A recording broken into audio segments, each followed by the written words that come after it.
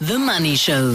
Business Unusual With Colin Cullis. So, Colin, the information regulator, two words that scare me quite a lot. Information and regulator, put them together and they become doubly scary because I kind of think I can help myself think. I think. But when there's an information regulator, I get a little bit nervous of bureaucrats bearing clipboards of rules. A fair point, Bruce, and how this is implemented is going to determine if there's enough to protect us versus too much to make it hard for people to do business. And on that point, I wonder if we had to randomly ask 10 people listening to us right now, are they aware that their Section 32 annual reports are due on Friday? Would they know, one, that was the case, or two, what on earth a Section 32 report even is? And this goes for any business. That's not a tiny little micro business. So any business that's of some certain size, we need to have it, along with the fact that they need to actually have an information officer themselves appointed so that a member of the public or anybody who needs to extract information from that business will have a single person to go to who can be held liable for ensuring that information is shared. So I think those are justified. But the catch has been, how do you make sure everybody's aware of it? And once they're aware of it, actually apply it in a way that's not going to be odious and a problem. And to give you the answer to that Section 32 thing I mentioned, it is basically the inception point for how all this came about, because it starts with the Constitution of 1996 that said everybody in South Africa should have access to information that will materially affect them and for their rights to be protected.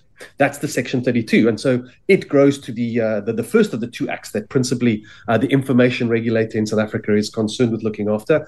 And that's the one I have to read it, the Access to Information, Promotion of Access to Information Act of 2000. Goodness gracious. I think you know why people struggle with this, because I've been spending the last 2 days trying to get my head around it. And it's hard. I'll admit it's hard. And I deal with this actually most days. But my day job, as it were, does involve handling people's personal information. And so we have to be very careful how we handle it and be sure that we know what we are doing. So anyway, the Constitution said this is important because, of course, apartheid history would tell us that South Africans were kept in the dark about what was going on and couldn't ask of the government what on earth they were up to. So thankfully, our Constitution says governments must supply us with that information. It is thankfully a growing and a relatively well-established trend in most established democracies and institutionalized in most of the world's countries. But South Africa goes a little further than most because usually that access to information is of the state. Individuals may ask any information of the state and the state will have to show why it can't share it. In South Africa, that goes to third parties as well. We can ask it of anyone. If access to that information will go to protecting our own rights, we can ask everybody. And this is where the Section 32 part then comes from, that requires companies to set up this PIA sort of manual that says, here's who this company is and here's who you need to contact if you want to know something. And every year what you're supposed to submit is a report on how many people asked you for information, how many of those you gave, how many of those you refused, on what grounds you refused it, etc., so that the information regulator can see what is the state of people requesting information and the likelihood of them getting it back. So in that respect, that is excellent. And the biggest case that I suppose most South Africans say, oh, is that how or that why we have this information now? And there was PIA that was used along with our right to vote that saw the Constitutional Court rule that our laws that allowed political parties not to disclose who was funding them, which would effectively then prevent us from having access to information, that it needed to be amended. And so that was amended in 2019. That now allows us to know which donations political parties get. And again, political parties would say, well, we're not an organ of the state, we're a separate thing of the state. And so this was a case where that was able to be enacted, and that's pretty good. The trick, though, I suppose, that sometimes comes up with this is that people who don't want to give out too much information, who then can be taken to court on this basis, run the risk of the sort of Barbara Streisand effect. And this is a name that's been given to something that's really been around for a lot longer than this particular case. But it was kind of a funny one, so it's become stuck.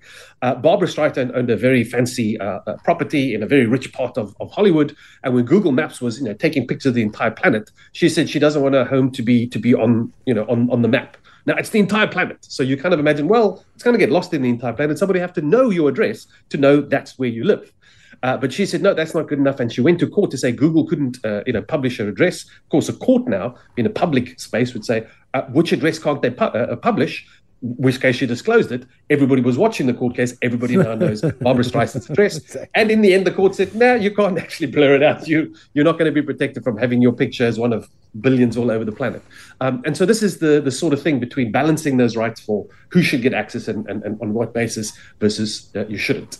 And then the second one, and this is the one that's really most recently sort of got fully formed. It was a year. We're now celebrating a year that Poppy has been fully. I don't know if we're celebrating a year.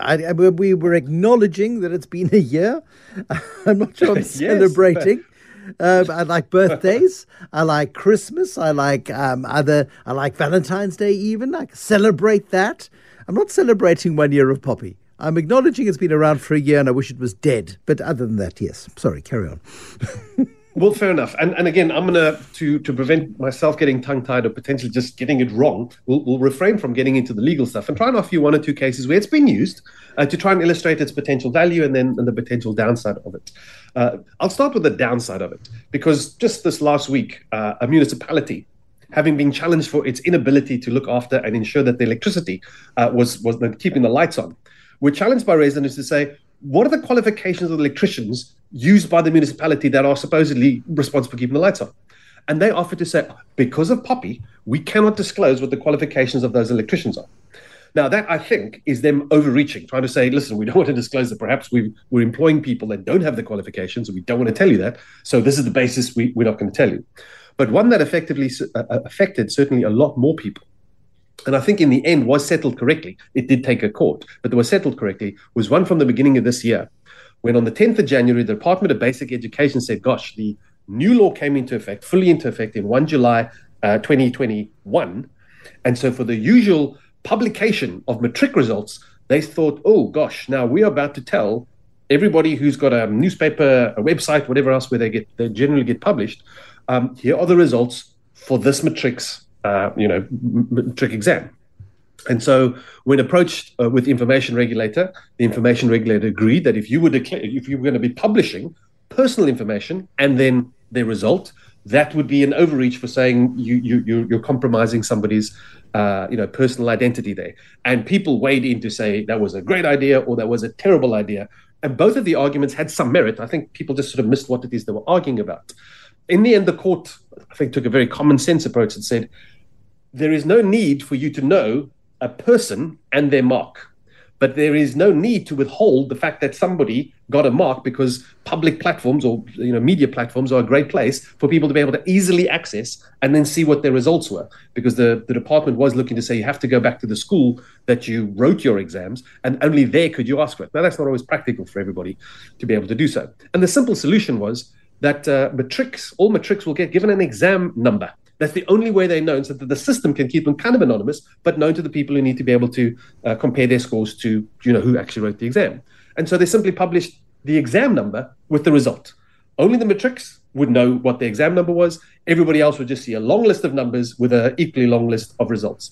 So that's the kind of, I think, clever way that it needs to be applied. But it doesn't mean that there won't be quite a few people who still get it wrong or try and use it in an incorrect way. But for the right way to approach this, that was just this last week. The information regulator last week sent a summons to the South African Police Service to say that they are not happy with the answers it got after the names and addresses of the women who were raped in Krugersdorp in late July were written up onto a message that was shared on WhatsApp, and then that WhatsApp message was shared further and effectively became public.